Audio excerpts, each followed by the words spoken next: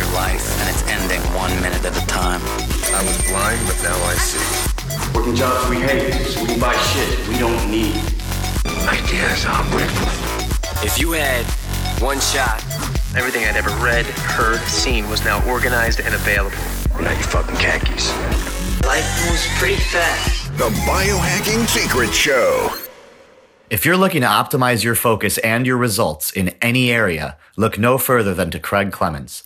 Craig is one of the world's top productivity experts and the mastermind copywriter behind a number of 8-figure brands. But he wasn't always this successful. After eking his way through school and carrying a reputation for being rebellious and a procrastinator of all things, he began his career in a miserable telemarketing job that would soon change his life forever. He is now an incredibly successful entrepreneur, offering actionable methods to people who are trying to reach the next level in their life, business, or personal development. In this episode of the Biohacking Secret Show podcast, Anthony and Craig discuss his incredible version of started at the bottom, now we're here, his personal productivity methods and methods to optimize focus, the 4 steps to mastering any skill, his proven 60-day method for bringing about lasting change in our personal lives, and the 2 most impactful moments of his entire life, including how being kidnapped and almost murdered by Ukrainian thugs helped create the success he enjoys today.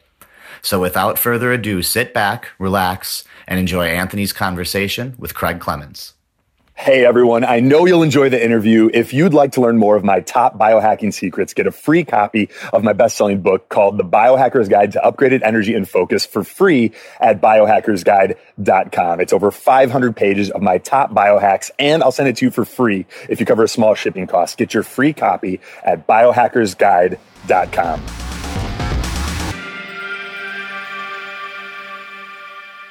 All right, I'm here with Craig Clemens. Craig, welcome to the show. What up? Thanks for having me, Anthony. Stoked to be here.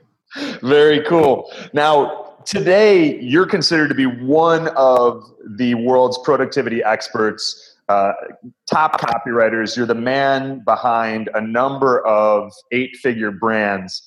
But it wasn't always this way. Maybe you could kind of take us back a few years in time. Where were you? How your life was different? And what was kind of the catalyst for propelling you into personal development? Yeah, so I've had a couple of periods where I had to kind of rip out of the old skin. Like if I used to have a lot of reptiles as a kid, so I always think about the snake shedding the old skin that's holding me back. So the first one was around when I was in my 20s, and I, unlike most of my friends, didn't do very good in school, barely graduated high school. Getting into college was not even a consideration. And, when I graduated, like all of my friends went off to fun party schools like San Diego State and Santa Barbara, Arizona. And I was stuck in my hometown going to some shit junior college, taking courses, until like it was certain I'd get an F, and then I'd drop it at the last minute, so the F wouldn't count on the, on the log sheet. That's my move. And, it's a good one. It's a good one. I remember, going to the ATM to get some money out, and like you check your balance and it's not enough to get a full $20 bill. So, there'd be like $14 in there, and I'd be like, well, fuck, I need the $14. So I'd like hit up my friend. I'd be like, hey man, can I borrow $6 just real quick? I'm just going to deposit the $6. I'm going to go to the 20, then I'm going to break the 20. I'll give you your 6, but then I can have my 14, and I can buy burritos or some shit. So, I also had a big issue with procrastination, and I was a bit rebellious against the system. I always knew there would be a better way. I didn't know what the hell it was, but I was quite confident that I would find it. And so I thought, this school is bullshit. I'm just going because my parents want me to. Wasn't really learning anything that was exciting to me. So The one thing that did drive me crazy, though, is my friends who had got their shit together at school were having a lot more fun partying than I was at San Diego State, living in the dorms, So a couple of years later, I moved down to San Diego State to be like around them. And I remember I'd go to college parties and everyone would be like, "Oh, you go to State?" I'd be like, "No, I'm just here." Just here because I got a free keg, And then I was doing telemarketing jobs, dead end stuff. I sold everything from tools and industrial supplies over the phone to mortgage, calling up on the auto dialer. Have you ever done any type of telemarketing work? I did that exact job, actually, selling mortgages on the auto dialer. That was like my first college internship, it was when everything was super shady, 2004, 2005, and like they're writing loans to anybody that'll sign up. So yes, that exact job, actually. And those are about the exact, I think I was like a year or two before then, and as you know, that dialer, it's like plugging yourself into a torture device. It's just like one call after another, and they all tell you to fuck off. So it's like jumping into a fuck you device. Yeah, it really is. But you build up some grit, and you learn to talk in different cadences and ways that grab attention and defuse the situation. So it was some learning and I had to have some perseverance to get through it, but I wasn't making any money. And then I got really fortunate, and then I had a guy who was kind of a friend of a friend, but I found out he was making a lot of money on the internet selling an ebook. And I didn't even know what an ebook was at the time, but he had written a book for men how to meet women, and it was called Double Your Dating. So this is Eben. This is Eben Pagan, yep. And I remember talking to him on the phone. I was like, what is this, this ebook thing you're selling? And he's like, well, it's a file. And I send them the file and then they print the book at home. I was like, okay, so you send them air. You don't actually send them anything. He's like, no, I send them information. I was like, well, how much do you charge for this? He's like, I charge $39.95. I was like, okay, so you charge $39.95. You don't send them anything. So you're basically getting ready to go to jail is what you're saying, because you're taking money for nothing. And he's like, no, it's information. It's called an information product. I was like, I don't know, man. That sounds even shadier than this telemarketing I'm doing. But, he was making good money. And I talked to him a couple months later, and he had gone from making $4,000 a month to $70,000 a month. And I'd never even heard of anyone making $70,000 a month. I thought if I at the time could make $6,000 a month, I'd be a god. So I told him, I was like, I'll come work for you. I'll shine your shoes, whatever. Hire me. Was that jump, did he figure out paid ads and how to get them working for his book? Or do you know what allowed him to go from $4,000 a month to $70,000 a month? So paid ads were certainly a part of it. But one of the biggest jumps was he went from selling just the ebook up front to doing a weekend seminar, videotaping the weekend seminar, so 3 days of training, and then he packaged that up into a DVD program called Advanced Dating Techniques, and then he was selling that for a couple $100, I believe, and that was his first back-end product. So then people would spend $40 in the ebook, and a good percentage of them would go on to invest in the Advanced Dating Techniques program. And that's what really took it to the next level from a revenue standpoint. All right, cool. I'm sorry to cut you off. I was like, that's a huge jump, and I know there's a lot of people now selling ebooks, looking to make something. Yeah. What if you think about it too? It's like you're still paying the same to get all the customers in if they're seeing the ebook first. So anyone who buys the advanced course is kind of like free money, because you don't have to pay any extra money to acquire that customer. You've already got them in on the ebook. So it's a huge jump in profit by adding back-end products to a business. I love it. People do that in different ways. You see a lot of the subscription model things like the Dollar Shave Club. They can't run paid advertising just on someone buying a $1 razor, right? And I mean, they do little upsells and things like that makes the average package I think $10 or $14, but then the customer's on a subscription, so every month they're getting a new pack of razors, and shaving stuff, and they only had to pay to acquire that customer once. So that's the kind of hack in business that is obvious to me now. But at the time, I met this guy Evan, and he was teaching me this stuff, and I was like, "Whoa, man! Like that, it's like new ways of looking at the world and commerce." And I hadn't thought about this type of stuff before, and it really piqued my interest. I got really excited learning about this side of business that I later found out is called marketing. Yeah, cool, awesome. Yeah.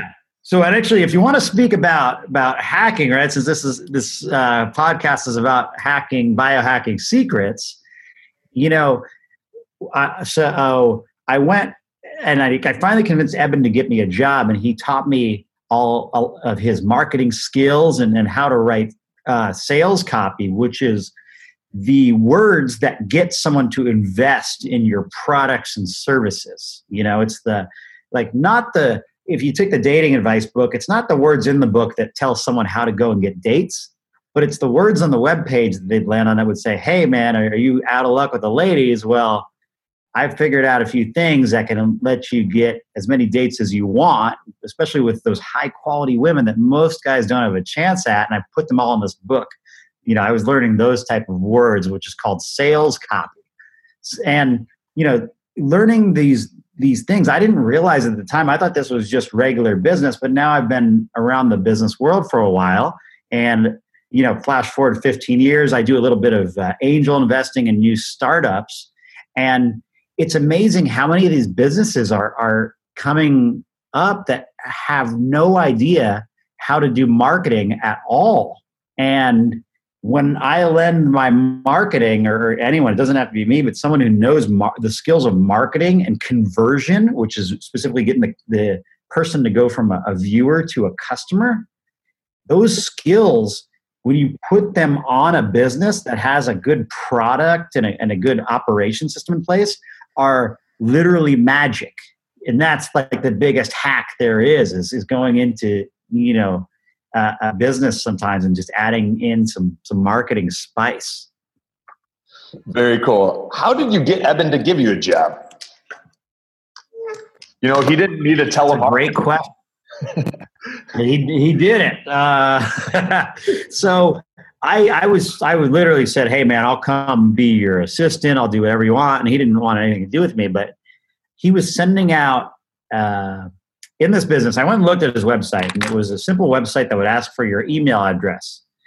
And when people put in their email, it would send out an email newsletter 3 times a week that would have dating tips and advice. So it would be like, "Hey, Anthony, here's my best place to take a girl on a first date that sparks easy conversation. It's not going to get awkward. You don't have to spend a lot of money to do it. It's called yoga class. Take her to yoga class.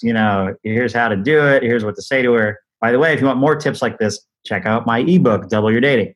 So he's sending out 3 of these newsletters, and one might be like, how to kiss a girl without getting rejected, and I'm reading them. I'm like, I could write these tips. So one day I stayed home, and one night, I remember it was a Friday night, and it was rare for me to stay home because, I lived like San Diego. I was $2 drink night, right? Maybe I didn't have $2. That's probably what it was for a drink.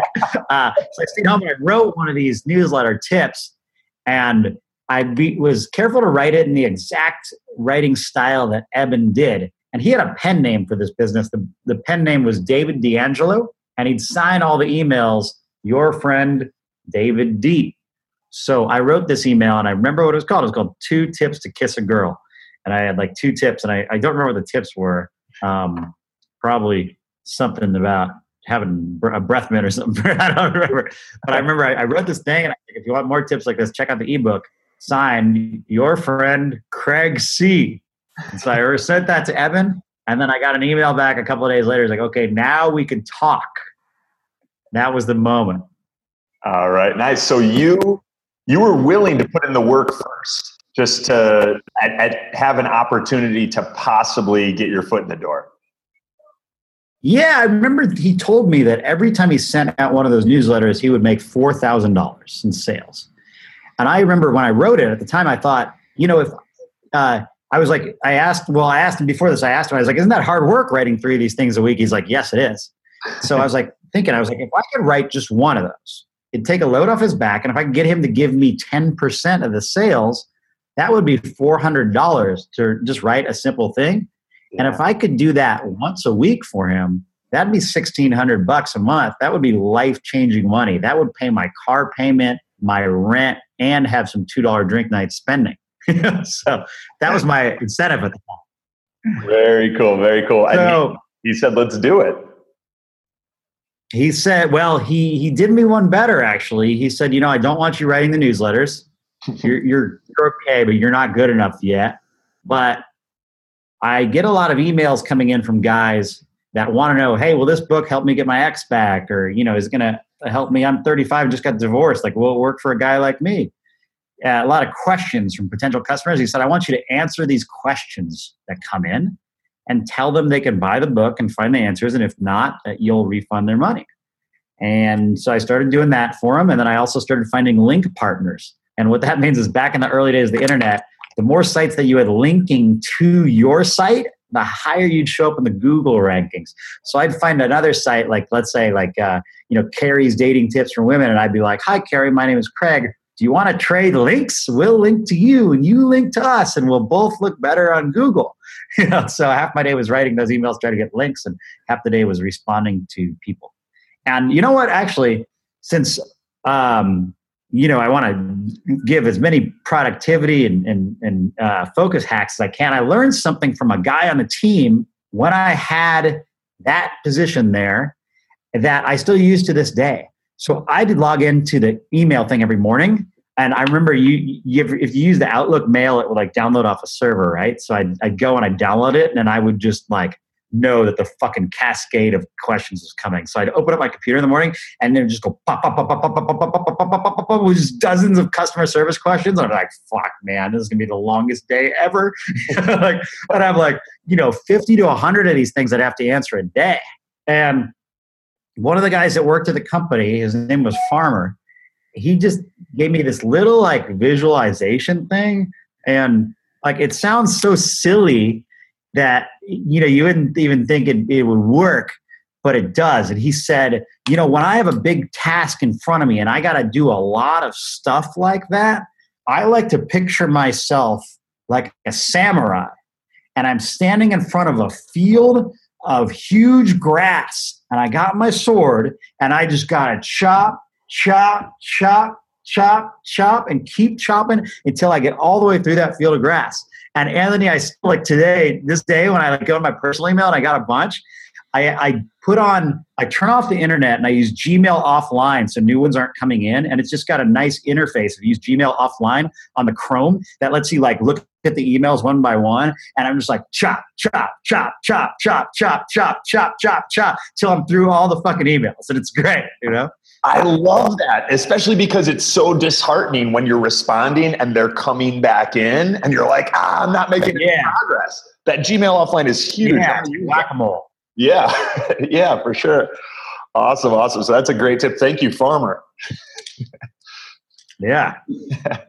So I'm working for him, and I was doing that, and then he started teaching me more of the marketing techniques and kind of like the what's the word when you have something that's been established, best practices, because there's things that you do that have been figured out decades ago that still work today. So like having that lower priced ebook as what's called your front end product, and then the higher priced video course, which is called your back end product.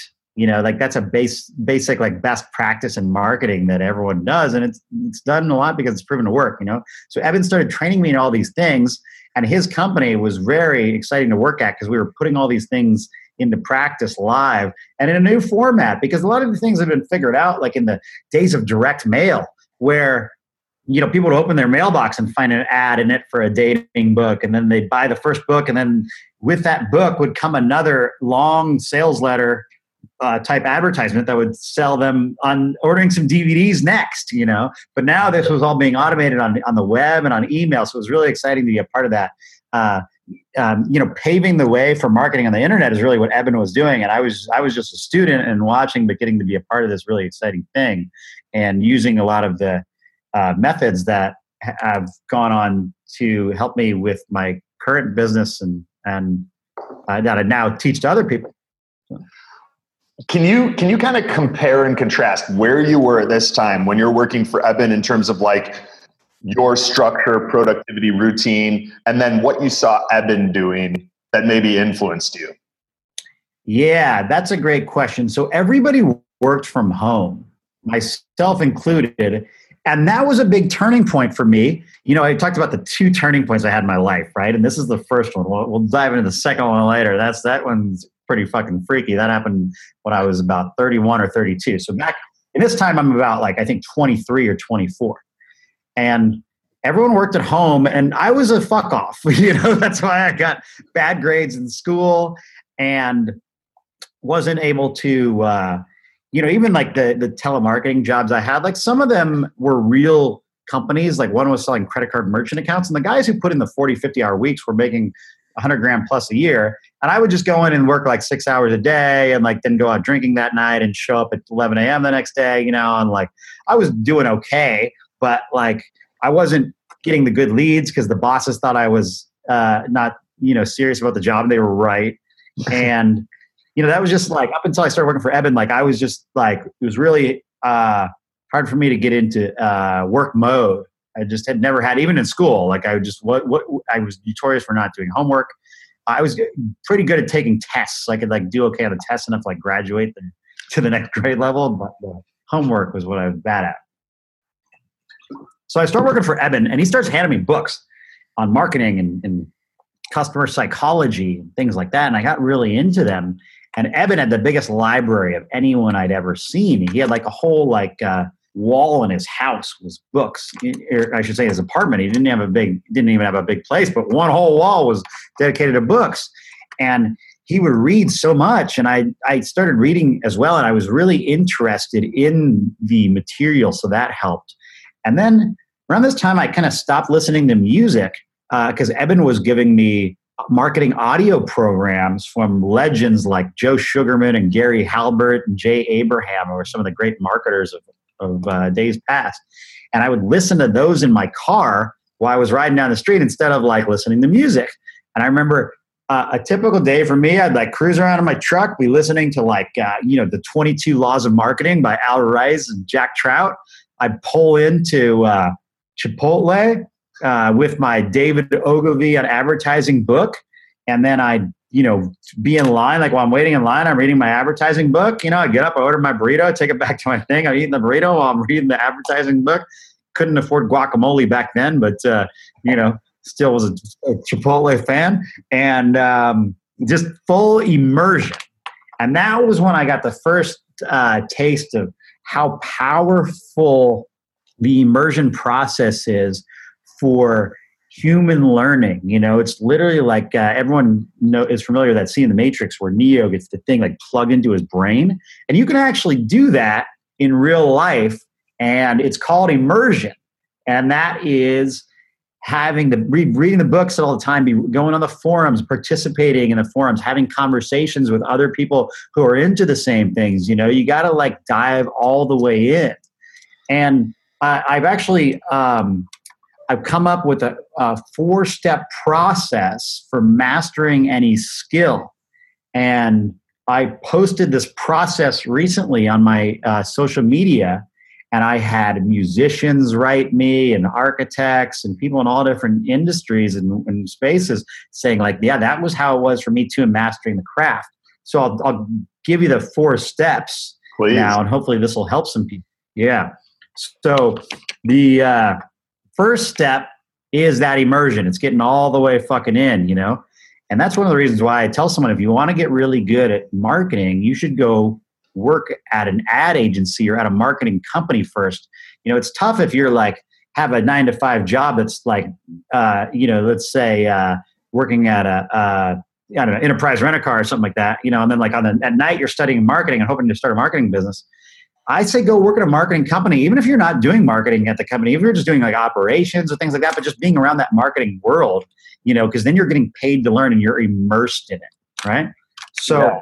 And about that one is immersion. I think a lot of times like we're hesitant to immerse ourselves or like become obsessed with something because it has this negative connotation. Like immersion, to me at least, is kind of obsession. It's like making it everything you do. And like every waking moment, you're like, how do I absorb more and be like a sponge in this? And I think this notion of like everything must always be balanced in our lives prevents a lot of people from taking your first step. Absolutely. And you know, I did this for a number of years, and like when I started listening to music again, I was like, fuck, this is nice again, you know, like I missed out. And some people would say like, oh man, you got to give your brain time to heal. And I do that myself too. Like I've gone over the edge lately. I don't want to go too far on a tangent, but like lately I started doing like at the gym, I was listening to podcasts, and then I'd be still like doing the like every night before bed, I'd try to like read an article of wisdom and all this shit, you know, and then I'd like, when I meditate and I'd just find all this like stuff going through my head, and I just wasn't giving myself enough time with myself. So I stopped the podcast while I was running at the gym and just went back to music and got to be like more with my own thoughts. And I think that is good also. However, when you're first jumping into something, man, put the fucking go like you're going on the dialer, like a telemarketer, you know, and instead of like putting yourself in the you know, the fuck you helmet, people hanging up on you, you know, you're putting on the helmet of positivity and like hearing all kinds of positive stuff get into your life, you know, because like you are what you absorb, man. You really are. Yeah, very cool. So step one. So step one is immersion. Step two is application. All right, because if you're taking in all this shit, but you're not doing it yourself, you're not going to get any good at it. You know, I don't care how many. Like you could have John Mayer sitting in your house for a year, like teaching you guitar. But if you don't have a guitar in your hands and aren't playing this shit like while he's there, and especially when he leaves, you're not going to get any better at guitar. You might be able to talk the talk. You might be able to like participate in the guitar forums and like blow people away with your forum knowledge. And I think we all have seen a lot of this. We participate in forums like these like disc keyboard jockeys, you know, that have a lot to say, but like when it comes out to actually doing it, they can't actually do it. There's a lot of that in the copywriting and marketing world actually, but it's the application, man. So Eben told me when I was 24 or 25, he said, if you can produce 10 pages of hard-hitting sales copy every single day, I'll make sure you're making at least $100,000 a year. And that was motivation for me. So I had the immersion thing going, but he could tell that I wasn't focused on the application part of it, you know? So he gave me that and he said, I got to do it for 6 months. And so I got to write it and I started pounding out 10 pages a day. That's a lot of fucking writing, you know? But I set that goal for myself and I did it. And I not only got the 6-figure raise, but at the end of 6 months, I was a pretty fucking good copywriter. You know, I was able to write things that would keep up on like a conversion level. When we mail a list that were just like, you know, making the shopping cart go pop, you know? That's okay. So that's what I was going to ask. Like so many questions are coming up as you're doing this.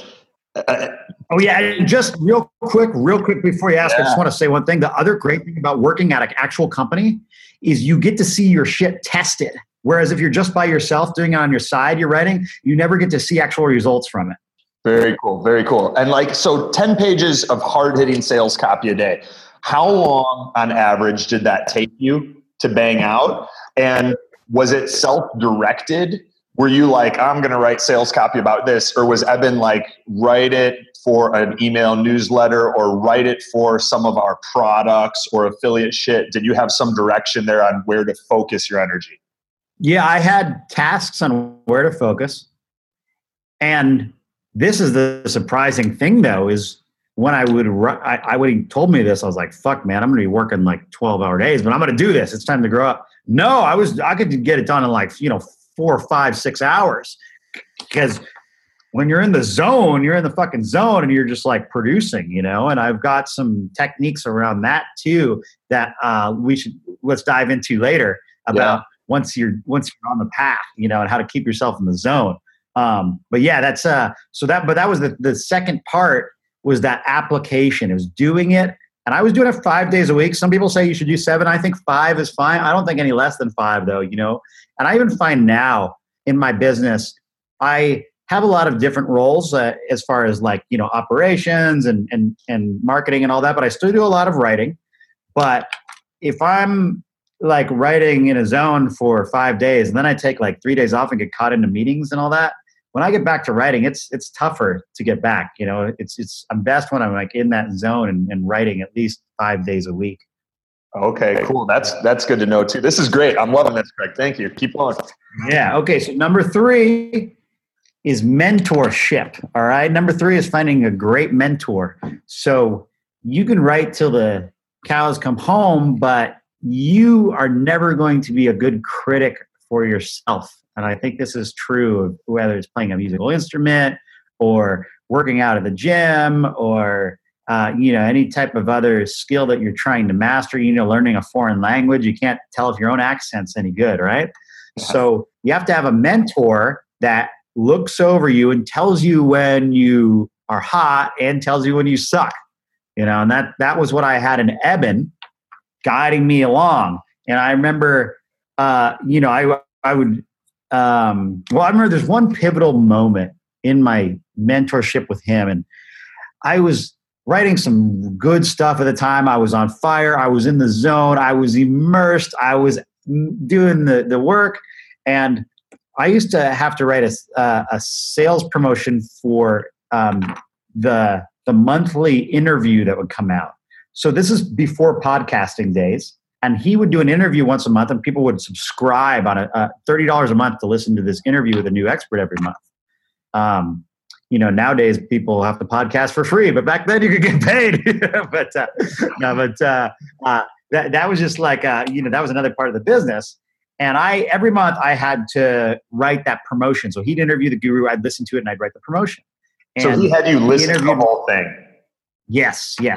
And get the like nuggets that people were going to learn. And I'd write down like, hey, you're going to learn in this interview, Eben's guest, mystery is going to reveal the 7 words to say to a woman at a nightclub that, free up a conversation with her, even if she's talking to another guy, stuff like that. And they'd be like, oh, I want to find this. I'm going to sign up. So I wrote one and I thought it was really good. And I sent it to him, and he would always give the eye before it got mailed out to the list. And I get a message from him, and it's like, hey, are you around right now? And I was like, oh, he loved my sales promotion. He's going to tell me how awesome it was. Yeah. So I was like, he's like, can we talk on the phone? And I was like, wow, maybe he wants to give me a raise. So I get on the phone with him. He's like, hey, so, this promotion that you wrote, it's pretty good, but it's very formulaic. This intro that you used is, kind of straight out of the same thing that we've used in different stuff before. And like, it's pretty good, but you're better than this. And I'd like to see you think out of the box more and try to hit the next level. 'Cause right now, like, this is like, you're writing very good, like B-level stuff, but you should be writing A-level stuff.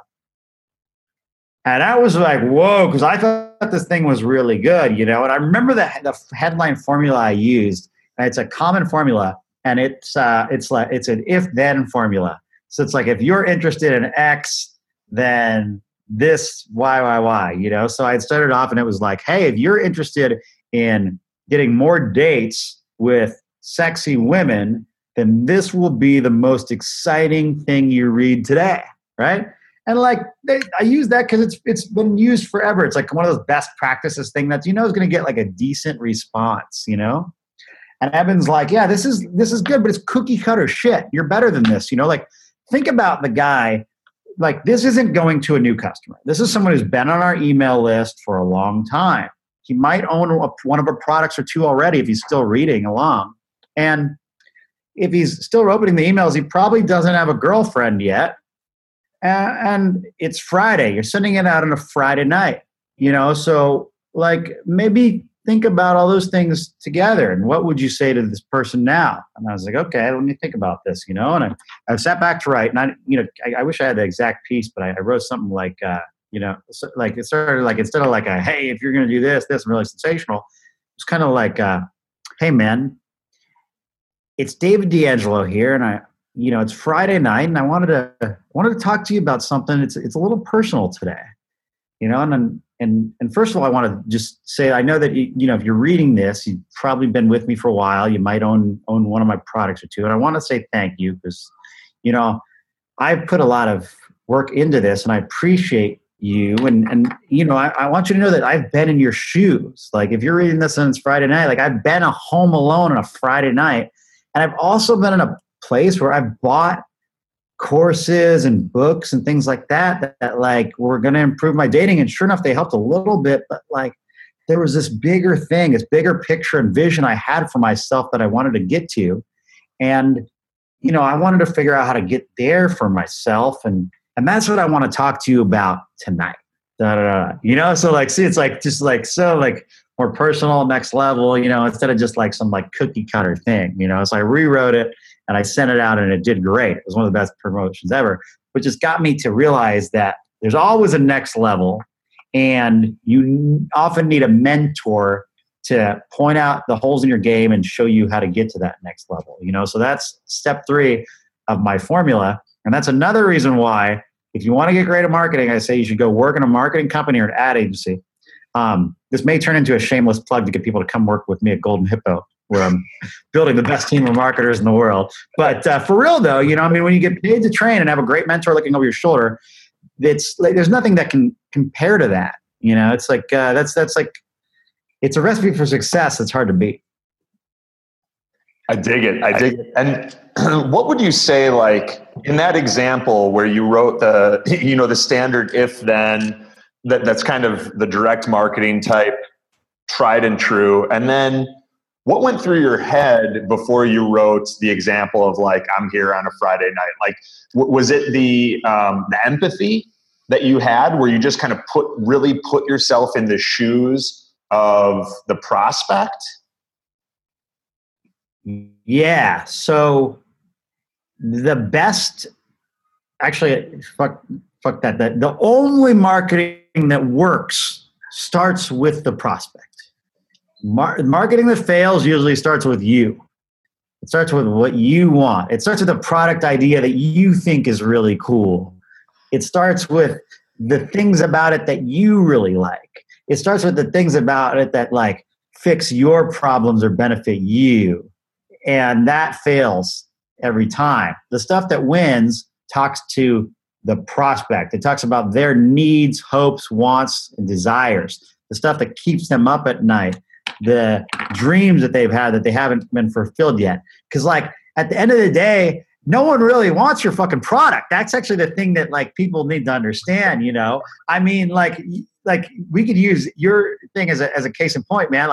As I told you before we jumped on the Skype, I got your book and I'm reading the shit out of it and I am applying things in there. But I don't want to read a fucking big ass book. I don't want biohacking secrets. I want energy. I want better, more regular bathroom trips. I want more punch in the bedroom. I want a happier, more fulfilling, exciting life. That's what I really want. That's why I'm going through the book. And when you're creating a product, forget about marketing it. You got to think about this when you're creating a product. That's why when I talk to folks, like people ask me for like sales copy advice, like how can I sell something? You got to take a few steps back and like, what are you trying to sell? Like, do people even want this shit? Does it even speak to people's dreams, hopes, and desires? Does it solve problems, or is it just like something that they, as a luxury item, because it's always easier to sell something too that like solves a problem that someone has. So that's something really important to keep in mind. Nice. Yeah. And here's a little exercise for those folks who are thinking about starting a business or have a business or are selling products or whatever. To get yourself in the customer's head, write an autobiography as them. Picture who your ideal customer is. Maybe if you're, biohacking secrets, maybe it's a guy who's 43 years old. He's got a couple kids, and he's just not feeling as punchy and energetic as he was in his 20s and 30s. And he's wanting to get some of that juice back. And he's starting to see some gray hairs and things like that, and he wants to revitalize. So sit down and write that autobiography. Say, my name is Joe Scarpola. I live in New Jersey, and I have 2 kids with my wife, who is fantastic, though I haven't been feeling like I've been as good of a father lately because like I can't, go hiking with my kids up the hills they want to climb. And then I get home and I'm too tired to have sex with my wife, and I want to get some of this vitality back. And every time I look in the mirror, I feel like I notice a new bald spot in my head. So, I'm feeling that like my time to shine is over. And I want to know, like, is that true? And is there anything I can do about it? I go to work every day at, the FedEx office where I'm shipping packages day in and day out. And the younger guys there are able to get bigger loads than me. And I'm wondering if when the next raise time comes up, maybe the boss is going to look me over and give one of these younger guys a raise because they can, do more packages than I am and have like sharper than mental capacity than I am. I found myself getting tired without drinking coffee all day long through work. And like, I don't know what to do, so that's what I'm looking for right now. And that I'm hoping to discover. So you see how all those little details and shit, Yeah. like it gets you really in the head of that person. And then here's the thing. So when you sit down to write your promotion, don't write it to you, write it to that person, right? Talk to them and their hopes and dreams and desires. And then here's another high level tip when it comes to marketing and conversion that a lot of people screw up. When it comes time, after you're talking to that person and you tell them the benefits of your product and how it's going to help them, and it comes time to ask that person for the order, a lot of people this is the place where the amateur writers get too caught up in the marketing techniques. So you might be like, hey, Joe, as you can see, my product fits all your needs, but I was only able to print out 37 copies of this book. And if you don't grab one in the next 24 hours, like it's going to be gone and you're going to die, from lack of energy and focus. But I've reserved, copies just for you. And like, I've cut the price all the way down. It's not $100. It's not $9.99. It's $3.99. Like get you caught up in this hype and like these like marketing techniques, right? And it feels very slimy and salesman, right? So instead of doing that, I say write the autobiography as though you are that person. Then when you set up your marketing, make it speaking to that person as a human being, one-to-one, speaking directly to them. And now here's the kicker, here's the twist, all right? That person, Joe, the 43-year-old man that you're writing to, that is an avatar. He's not just some random guy anymore. This is your brother that you really care about. And you know that what you have solves his problem and is what he is looking for. So let me ask you this, Anthony. Like, if you met, do you have any brothers or sisters? Or Yeah, so I have a younger brother that works with us and handles a lot of our copywriting. So, I mean, he's going to be listening to this as soon as we're done.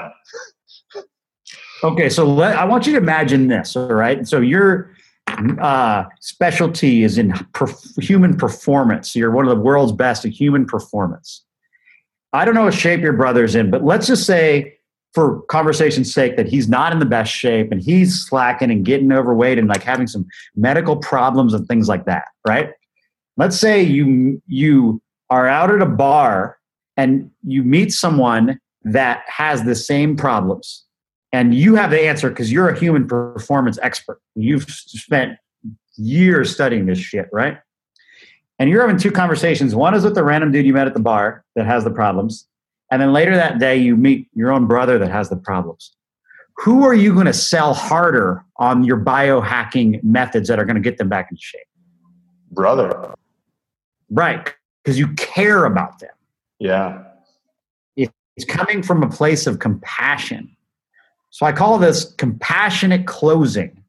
And compassionate closing is coming from a place of caring about the person.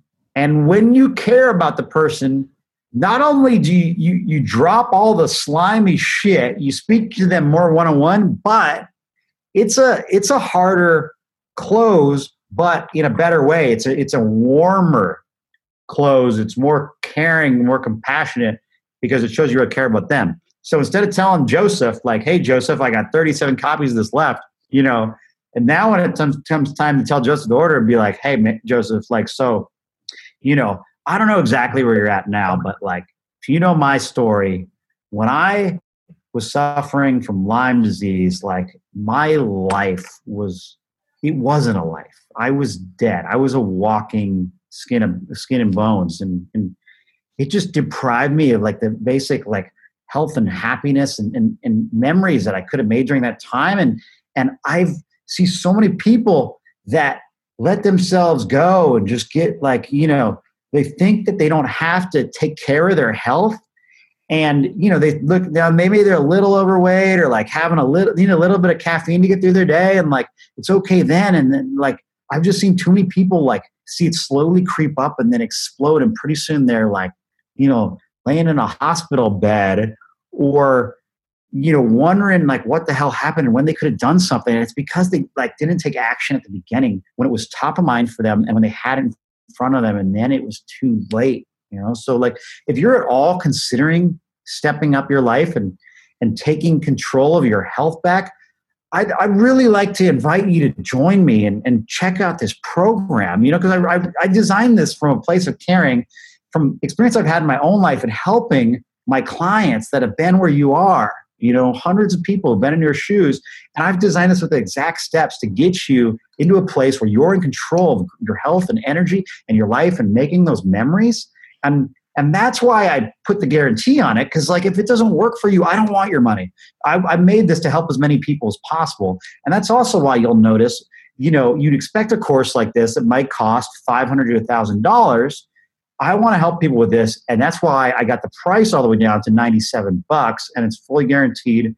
And best of all, it's fully proven. Like, this is the real stuff that I use, and I know it's going to work for you, but I want you to find out for yourself. So give it a try. That's all I'm asking you to do, is just try it. Just try this shit for 30 days. If it doesn't work, write me, say, Anthony, fuck off. You know, Anthony, your shit sucks. Like, we can go blast bad reviews on the internet or whatever, do whatever you want. I just want you to try it. Give it a fair try, because I know if you do, I know this is going to work for you. I love it. That's great. All right. So, that was a long tangent, but you see like the difference, you know, that totally. Yeah. And it's not salesman. It's man to man. It's brother to brother, you know? It's like finding a way to take the human element that a lot of us have naturally in like a face-to-face interaction and applying it to the written word, or applying it to a VSL, whatever. That's great. Yep. I've never heard that before either. That's it, man. Yeah. All right. So let's, and that was the type of thing that Eben was encouraging me to do, you know? So I've talked about 3 of the 4 steps to mastering any skill. Now we've talked about immersion. We've talked about application. We're talking about mentorship. And now the last one is time. And this one's simple. I feel like if you do the first 3 things for a good amount of time, you're going to master the fucking skill. I think it's impossible not to. You know, now some skills are going to take longer than others, and with some people it's going to take longer than others. But if you got your mindset and you're immersed, you're applying, and you have that mentor, you then put the time in, and you're going to become a master of said skill. Where do you see people screwing up with step 4? Is it they give up too soon? Absolutely, giving up too soon, or not being honest with themselves about how serious they are about the first 3. You know, not being honest about themselves about how much they're actually doing it, putting in the application or the practice, you know, not being honest about themselves about like having a mentor or how immersed they actually are in it, you know, just kind of going about it half-assed. Very cool. I love it, man. So Craig Clemens, 4 steps to master any skill: immersion, application, mentorship, time. There it is. Yeah. Beautiful, man. Beautiful. How, as you've gone on this journey, how has like your approach to, say, a daily routine shifted? Did you have one when you started with Eben? Do you have one now? What is it? Yeah. So I mentioned before, there's something I figured out that gets me in that focus zone where I'm doing the most application, the most output right? Yeah. And I'm such a screw off by nature that I have to self-manage like hardcore, and the best way I've figured out how to do it is something that's called the Pomodoro technique. And I first found out about this from one of the greatest writers of all time. His name is Eugene Schwartz. And actually, I don't know how common this is. Anthony, have you heard of the Pomodoro technique before? I have. I've heard of Eugene Schwartz. I've never heard of the Pomodoro technique. Oh, okay, cool. So it's named after Pomodoro is an Italian word for tomato, and it's named after a tomato timer. All right. The way the technique works is this. You set a timer for 33 minutes. All right. And while that timer is on, you are just focused on your task at hand. The internet is turned off. Your cell phone is turned off. There's, if you work in an office, you have the do not disturb sign on your door, and you are just working focused for 33 minutes on, and you're not allowed to do anything else. Now, Eugene Schwartz says you are allowed to sit there and do nothing.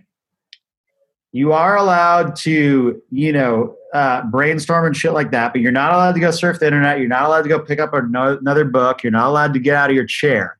You can either sit there and do nothing, or you can work, right, for the 33 minutes. And then after the 33 minutes are off, you set another timer for 6 minutes. That's your break.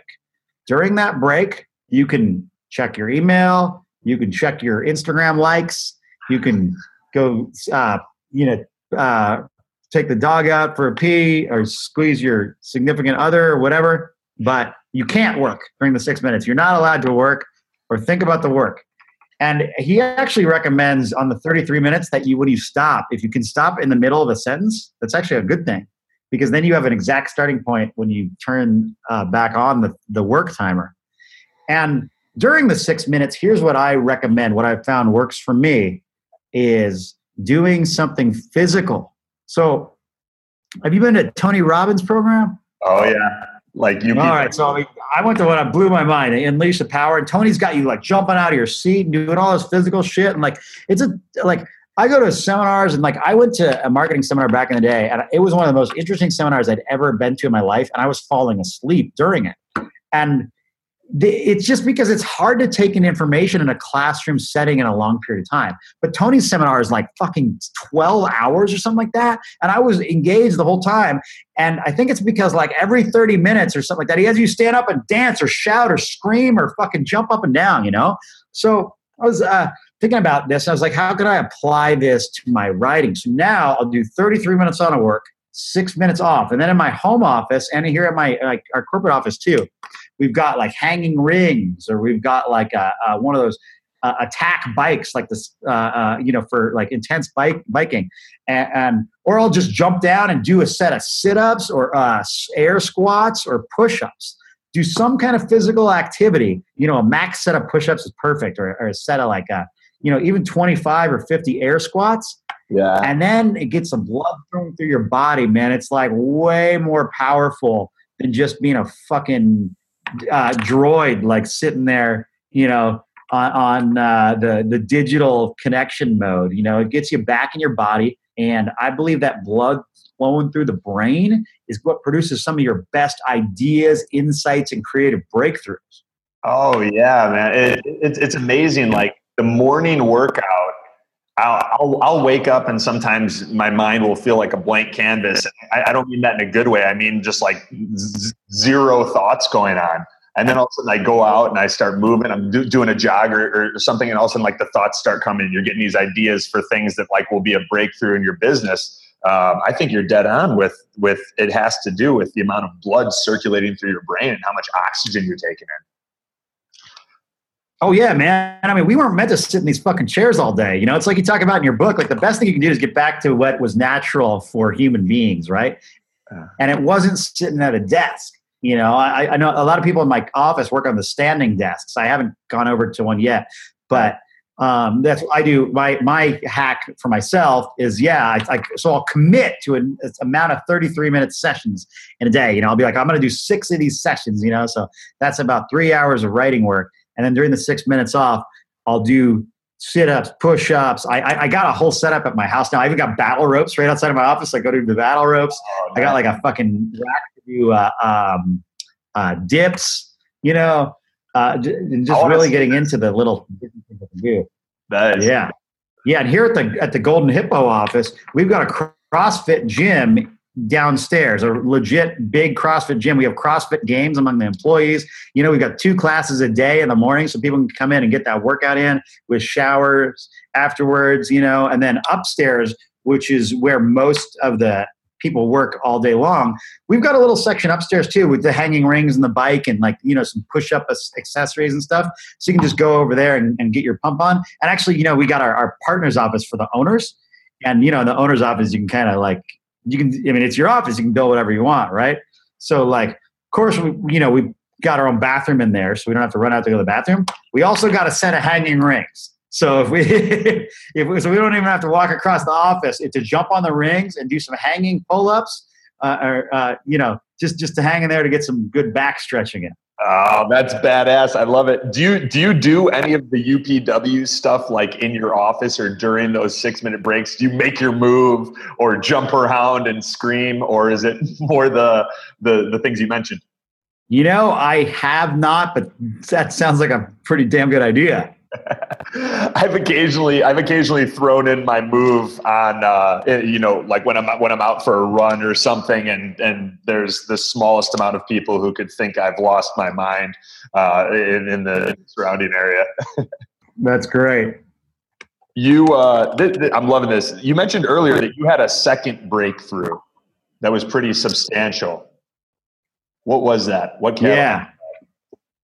Okay, so the second breakthrough required me getting knocked off my horse a little bit. So early 20s, got fortunate. I got a great mentor. I did those 4 things without knowing what they were. I got quite good at copywriting and marketing. Started a business later with my 2 brothers, another business partner. We became quite successful. Fast forward, I'm 31 or 32. I'm living on the high on the hog, making good income. I've got a hot girlfriend, traveling the world. I'm on, I was on Necker Island and then ended up in Saint-Tropez, and then, just getting kind of big from my britches, right? And then during that summer, I took a trip to Odessa in the Ukraine, and to go and do some big partying with some of my friends that I that lived in Europe. We all met and got this house in the Ukraine.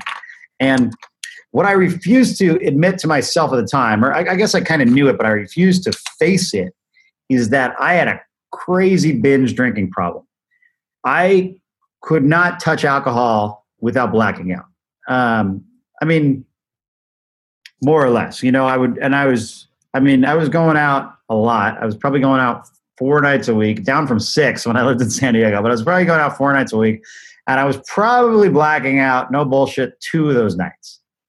So go out in the Ukraine, and it was my last night out in Europe, and none of my friends wanted to come out to the club with me because they were there longer. So they didn't have the urgency to go out. And I was like, oh, it's my last night in Europe. I have to go out tonight. So I went out with a guy who had rented us the house, who was from Ukraine. And he and I went to this club. It's called Club Ibiza in the Ukraine. It's this huge, massive place. And I started drinking, like usual, Red Bull vodkas. I'm probably 10 deep. It's 4 a.m. And some dude comes up to me. It's some 19-year-old well-dressed kid, and he's like, "Man, I've been watching you with the ladies." He's like a Ukrainian kid, local kid. He's like, "Man, you're a legend." And at this point in my life, I was the last to deny I was a legend, right? So I was like, "Oh, thanks, man. Let's do a shot." So we go to the bar, get us some shots of Patron. Boom. Let's go meet some girls together. So we're going around the club, talking to some girls. Pretty soon it's 6 a.m. We've had a few more shots. The sun's starting to come out. And he's like, let's go to an after party. I'll take you, to where we go to the next party. And, at this point in my life, I was not one to turn down an after party. So I was like, let's go. So we walk off the main strip, and there's this big parking lot where all the, people would park for the club. And there's these 4 guys hanging out at a car. And we walk up and he's like, these are my friends. And I'm like, hey, what's up, guys? And they grab me. I was like, what the fuck? And I was like, and I go to move to like try to grow, and they like grab a little tighter, and I'm just like fucking start like trying to throw some punches, and I get out of their grips, take like 2 steps, I fall flat on my face. They jump on top of me, land a couple shots to my head, grab me, and then all 4 of them are around me, and I'm realizing I'm not going anywhere. And they put me in the back seat of a car, and I got a guy on each side, 2 guys in the front, and we start driving, and I'm like, oh fuck. So,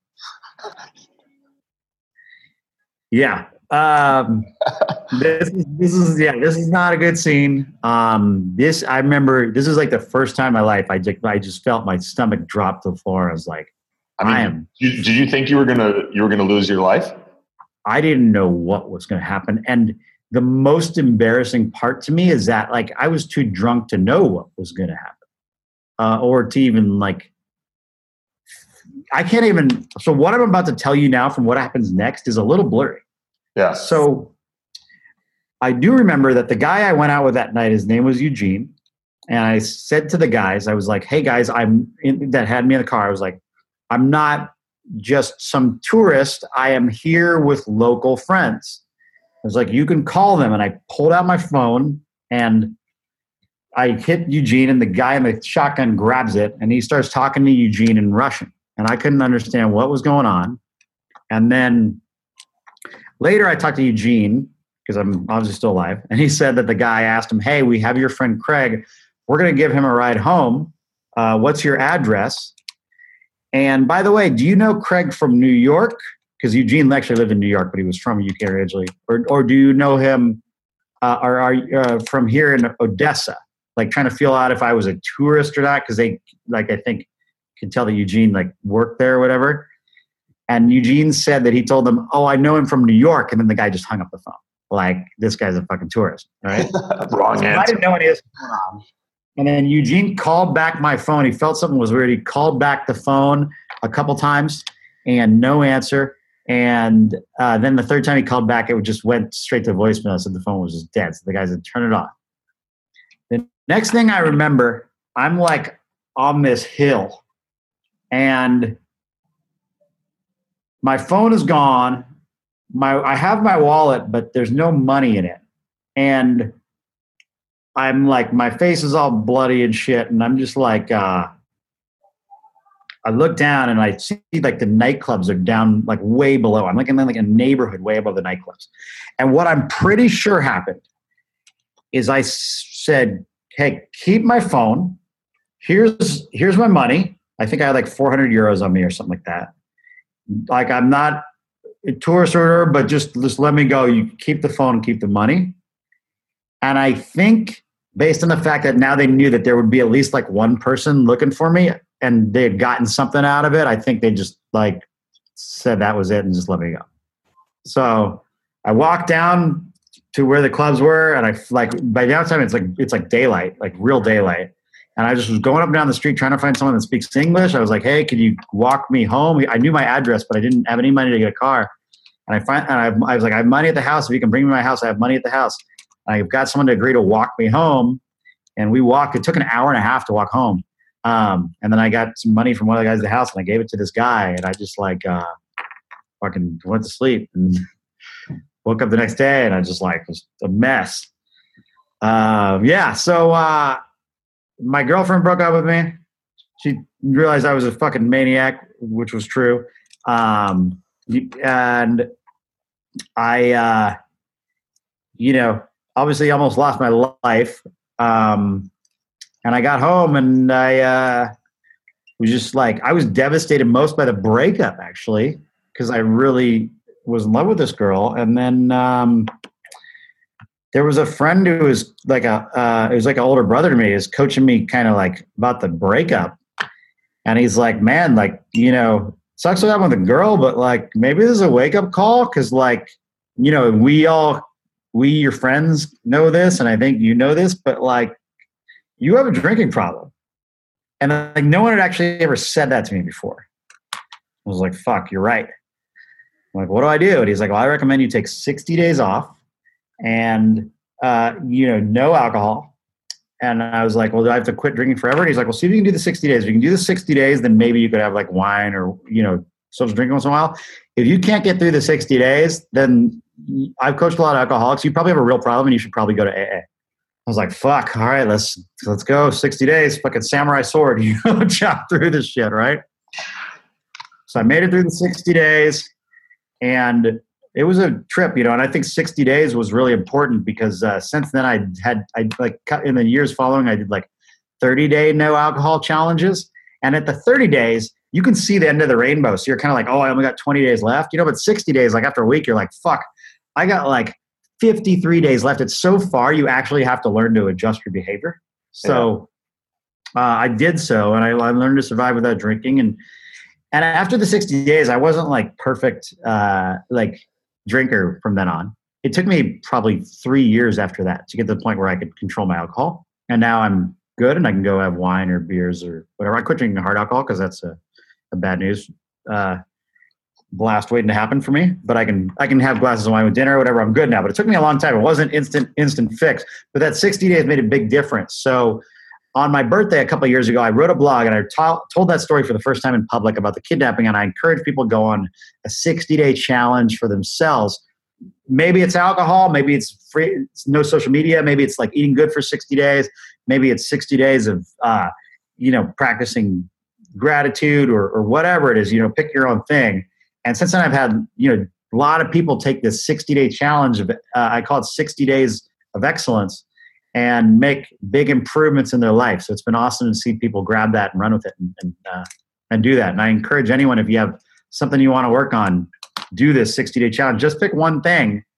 And if it is alcohol, I recommend going dry for 60 days. I don't recommend just like kicking the hard alcohol, because that's a very powerful demon right there. But yeah, I think that's a nice recipe for lasting change. Did anything have to shift in your mindset to make that feasible? Like the way that you looked at alcohol or what you were using alcohol for, and you had to find another way to meet that need? Like, what was the biggest mindset shift that made you able to do 60 days, or at least to like reshape your like association with alcohol? Yeah. Well, I just barreled through it. Yeah. I know what you're asking, and I believe that is an efficient way to get to the root cause. So I'm sure there was something else driving that shit, and I have had a personal coach for about 5 years, a woman named Ariana Hall, who's amazing. And I'm sure working with her had a lot to do with it. I can't identify a specific, hole that I was trying to fill with the alcohol, but I agree that is usually what causes it. With this, I was like doing personal coaching, just general, which I do recommend for everybody, and then just fighting the symptom head on, and finally made the progress. I used to smoke back in the day too. I quit smoking in 2010, cold turkey, and it was just a battle between me and the nicotine. That I fortunately won that one a lot easier than the alcohol. That one I was able to quit cold turkey, and I only had about 30 days later, I had a cigarette, one, and I started coughing and I stopped, and that was the last cigarette I ever had. So that, was a wake up call that I was comparing myself to everybody else and not myself, not my own potential. And I was like, oh, I make like more money than like these dudes, so like I'm fucking rich, but like actually like I was not even like hitting my own potential, like I was like, same with like being in shape or like personal development and all that stuff. I was just like, I fell into the trap of comparing myself to a bunch of other people. And that is a recipe for disaster and also unhappiness, because there's always going to be someone richer, better looking, more, successful in business, or, has a, like what looks like on paper to be a hotter girlfriend than you, or whatever, you know what I mean? Like, it's like, it's just bullshit is a trap for low self-esteem and stunting your own growth. So I started really thinking about like, what could I be doing different? I started running around this time, which I'd never really done before. I picked that up and eventually got to the point where I ran a half marathon. And then I started like like looking at my business and thinking like, what could I like really do to take this to the next level and make not just more money, but more impact on the world and really start focusing on at that time we had a small team, and I started like really getting like trying to be the mentor that Eben was to me, to the folks on the team, and building that out, and I wrote an article on a lot of the things I'd started doing at that point. Actually, if anyone Googles my name and the website Next Shark, I have a nice clickbait headline on there. It's called How to Increase Your Income by 10x in 4 years. But really it shows my personal productivity hacks that I started doing at that point that allowed me to get to where I am now, which I consider to be a lot further along than I was back then, a slave to the booze and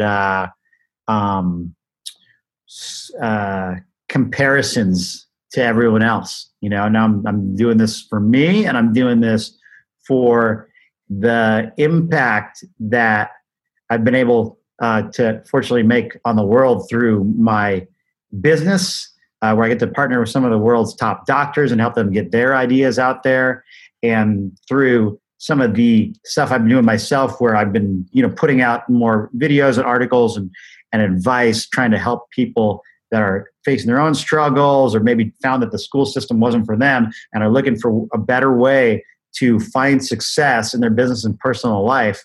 So I've started crafting a book around that, and have just been like going big the last month or so, and on letting loose what I figured out. And when you asked me to do this podcast, I was super excited and flattered because I'm a fan of yours, one, and the stuff you're doing is definitely on the next level. And it was also a nice sign to me that I was doing something right and was on the right path, So thank you for inviting me on here. Well, thank you for being here. I mean, we'll talk some of the brands that you're behind, but I mean, I've used a number of those products before you and I even really connected. The Gundry Reds and the polyphenol face serum. I mean, those have been fantastic, especially with how much sun my girlfriend and I get. And I'd like to talk about some of the brands that you're most proud of. But what would you say is the one shift in terms of your health that's had the biggest impact on your productivity? You mentioned that you started running. Is it that? Was it something else? What did you keep that you're like, I need this to be the best version of myself? Yeah, the biggest impact thing for me actually is intermittent fasting. Nice. Okay. And cool. I'm sure people probably out there are familiar with that, but just eating during that 8-hour day period. I don't do the exact 8 hours every day, but sometimes it's a 10-hour period, sometimes it's 8. But that just keeps my system on point. It makes sure I get the right amount of food, and it's been fantastic for me. Very cool. Very cool. And what is it that well, actually, one more question, because you've mentioned kind of the clickbait headline that was in your article. And we talked about how you'd followed some of the more formulaic direct marketing stuff. And Eben was like, come on, you're better than this. What are your thoughts on direct marketing and the people listening that have businesses and are using that stuff? Do you think it's still applicable as best practice, or do you think it's kind of grown stale because it's now everywhere, how to this without this, if this, then this, you know what I mean? Or what are your thoughts on that? Yeah. Well, I mean, that's all amateur shit that you see out there, and this clickbait headline,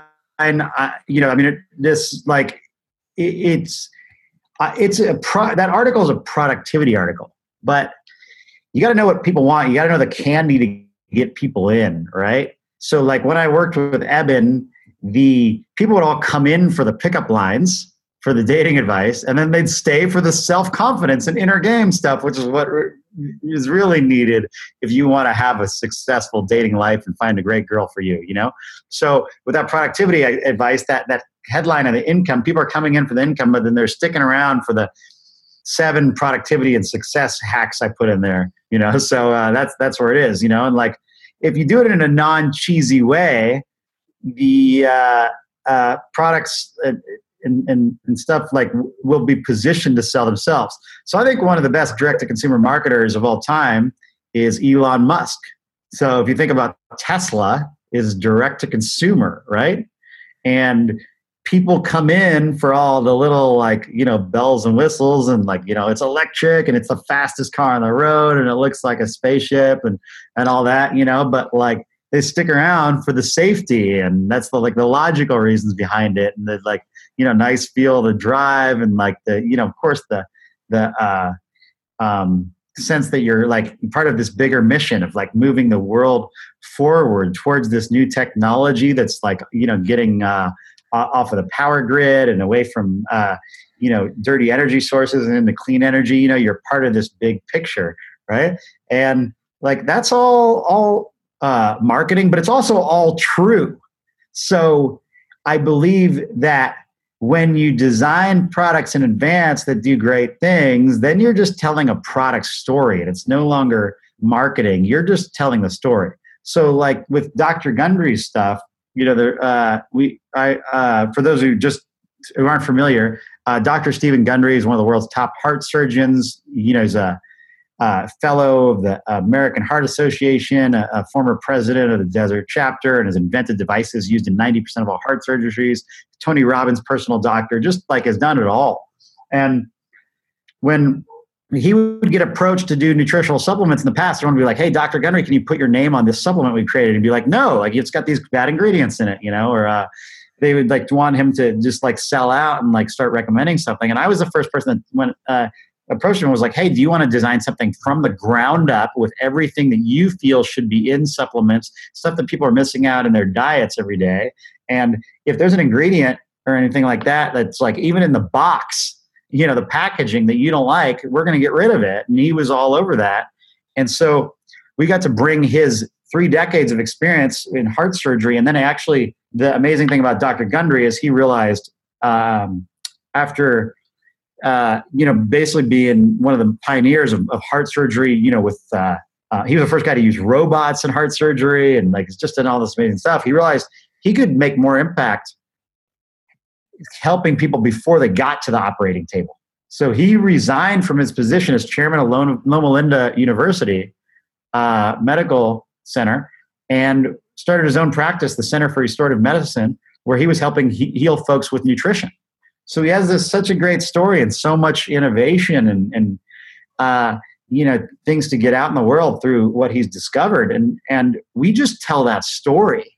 We don't like, you know, have to use like, you know, oh, this thing is going to make you jump 8 feet high, you know, after you take it like 30 seconds after, you know, or like, you know, lose 40, 50 pounds in 2 weeks. No, it's like, this is, you know, where you're at. You know, you all start with a prospect, right? Like, hey, are you feeling fatigued? Are you feeling like you need extra cups of coffee to get through your day, or just, you know, not having the energy that you used to have? Well, this is Dr. Gundry, and he went through the same shit himself. He was actually, he was a heart surgeon and found himself 70 pounds overweight because he knew how to fix the problems at the end when it would cause a heart attack, but he didn't know how to stop the root causes. And then he figured out how to do that, you know? Yeah. So we just tell the story. This is Dr. Gundry. This is what he went through. This is what helped him with these discoveries. We tell patient stories. And, you know, this is what led him to create this groundbreaking nutritional supplement line that has a lot of the things in it that our ancestors from way back tens and hundreds of thousands of years ago used to get in their diets when they were hunter-gathering and, you know, eating these dark berries and olives and things with high polyphenol content, these energy nutrients that are just like bred out of the American diet today, even bred out of the fruits. You know, I mean, as you know, Anthony, like fruits, like they take peaches, they'll get like the peach that's sweeter. The peach that isn't as sweet doesn't get bred by the growers. You know, they keep breeding the ones that have the most glucose in them. You know, so like that's just one example. But the American diet is out to kill you. You know, so we just tell the true facts, and people really resonate with that. I love it. Craig, let's say We'll go a little bit dark here just for the purpose of an interesting question, and I'm curious to hear your response. If you were to leave the world today, what part of your legacy would you be most proud of? What are you leaving behind here that really defines you, or that you feel it is or will have a huge impact on humanity? You know, I have some struggles with this one, because I have this book I want to write, and if I don't finish that before I get asked to come visit the man upstairs, I'm gonna be pretty upset with myself. But you know, I'm really passionate about our products and the life-changing nutritional supplements, things like that we've created. But what I really want to get out in the world is that if you are a good person and you approach things from a good place and you look for ways of doing things that are innovative, you can make your own path in life, and it can be very fulfilling to not just you, but you can bring everyone else up with you. And that's kind of what my book is about. I got the table of contents almost finished. And I promised 4 hours a week dedicated to this book now. I just made a commitment to everyone that follows me on the social media, and then to myself and my family. I'm making it to you now, Anthony, 4 hours a week on this book till it's done. But I want to pass on some of these things that I've discovered that I think are ways to put yourself where opportunity comes to you. And the working title of my book is The Art of Making Luck.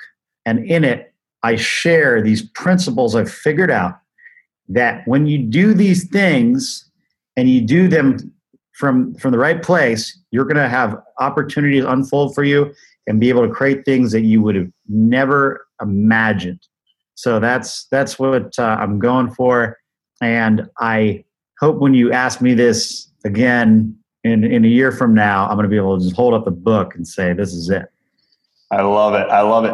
Well, how about this? If you're done with the book a year from now or sooner, I'll do everything in my power to get it out to our list, every single channel and reach that we have. The only caveat is that's the timeline. So you can do it in a year. You do that, and I'll hustle just as added incentive to get it out there to as many people as possible. I like that, man. Yes, I like that. Very Amen. cool. I'm in. Awesome. Awesome. Craig, this has been a lot of fun. 2 last questions that are real quick. For people that want to check out some of the things that you've helped create, maybe some of the stuff with Dr. Gundry, possibly Beverly Hills MD, where would be the best place for them to start? Yeah, GundryMD.com is the name of that brand. And Gundry's got an amazing YouTube channel as well. I mean, he's the top doc when it comes to this stuff, man. He's really, really innovative. Especially if you're looking, he's the top doc for those who have had problems that they haven't been able to find solutions from anywhere else. I highly recommend checking out his stuff. Beverly Hills MD is a brand that I created with 2 cosmetic surgeons who are the top of their game in Beverly Hills. And that's BeverlyHillsMD.com. And these guys are just fantastic. I mean, I use the products every day myself. I'm actually 63 years old. I don't know if you can tell, But we've created a really great line, and these guys are just steps above the rest when it comes to anti-aging and things you can do at home to keep yourself looking young and fresh. And so, very proud of the products we've created there. Both of those products, both those brands have products in the hands of over 1 million people, which is really exciting. So yeah, those are two examples of brands I've created that people can check out at home. Got a few more things coming up in the pipeline that around out there that I'm sure will be more known about in the coming months. But yeah, I'm just feeling so grateful, and really it's because I get to go to work with this amazing team that we built here at Golden Hippo every day, that has been able to work with these doctors and bring their life-changing knowledge out into the world. The team that we have here is just fantastic, and nothing gives me more satisfaction than getting worked with the amazing team every day. And I mean, they're the folks that built this stuff. I'm just making a couple connections here and there, and then I help our team of writers. I do mostly mentoring these days when it comes to the writing. I'm just mentoring the guys and looking over their shoulder and being what Eben was for me. So they're the ones that are telling Dr. Gundry's story and telling the story of Dr. Lakey and Dr. Daniel Poor. And it's really exciting. That is really exciting. And for people that want to stay up to date with the things that you guys are putting out at Golden Hippo, or things that you're working on with the art of making luck, where's the best place for them to do that? Yeah. Oh, and I got to mention one more. I guess this one's out of the bag now, but it's super exciting. Is we just launched a brand with the actress Maggie Q, who's on the show Designated Survivor, and her doctor, Dr. Edison DeMello, who has a center here in Santa Monica called the Akasha Center, and this one is super exciting. I mean, Maggie is so passionate and so knowledgeable. She's more knowledgeable than the doctors I meet every day when it comes to health, and especially gut health. So some of these gut health formulas we put out with that brand, it's called Activated You. You can check that one out at activatedyou.com. And that's been really exciting to see that come together. It's still in a kind of the early stages, still getting the product line together, but it's out now into the world, and it's going uphill from here. So yeah, so cool. And so if people want to check me out personal and see some more of my productivity advice and things like that can hopefully help people get from to make the next breakthrough in their own life. I'm pretty active on Instagram. It's Craig R. Clemens. And then I have a Facebook page as well. And I just started a blog on Medium that I need to put some more articles on. But I would say go to the Instagram first, and then I'll be announcing when my website is up and updates on the book that's going to be done in a year at the longest. So yeah, love it. I'm excited for you to come tapping on my shoulder and tell me it's done at or before. I don't know what the date is today, August 8th, 9th, 2018. Yeah. Craig, thank you so much, man. This has been a lot of fun hanging out. I know your time is valuable, and I appreciate you sharing your nuggets of wisdom with the listeners of the Biohacking Secrets Show. And if you're up for it, we'll have to do another one in the near future, maybe when that book is ready for everybody. Yeah, absolutely. It would be my pleasure. Thank you for having me on. This episode is brought to you by the Earth Pulse PEMF Sleep on Command device. If you're looking for better sleep, enhanced mitochondrial function, improved performance, and accelerated recovery, I highly recommend you check out the Earth Pulse. Within the first week of sleeping on my Earth Pulse, I was seeing improved exercise performance, delayed onset of fatigue. I noticed more energy during my workouts, and I was able to break the 3-minute mark on a static breath hold. I now sleep on my Earth Pulse PEMF, which stands for Pulsed Electromagnetic Field device, every single night. I have the one that has 2 coils. One goes under your pillow, one goes under your mattress, and I take it with me when I travel. I don't leave home without it. Every time I use my Earth Pulse, I wake up feeling clearer, calmer, and more energized. And I can tell the difference if I skip using it for a few nights. What's even cooler is it's incredibly easy to use. I just put it in manual mode, set it to 9.6 hertz, and about 15 minutes before my alarm is going to go off. And that's it. It's very easy, just a couple buttons, and the performance-enhancing benefits are profound. To learn more about the Earth Pulse and check out some of the scientific literature, you can go to biohackingsecrets.com. biohackingsecrets.com/earthpulse. That's biohackingsecrets.com/EARTHPULSE.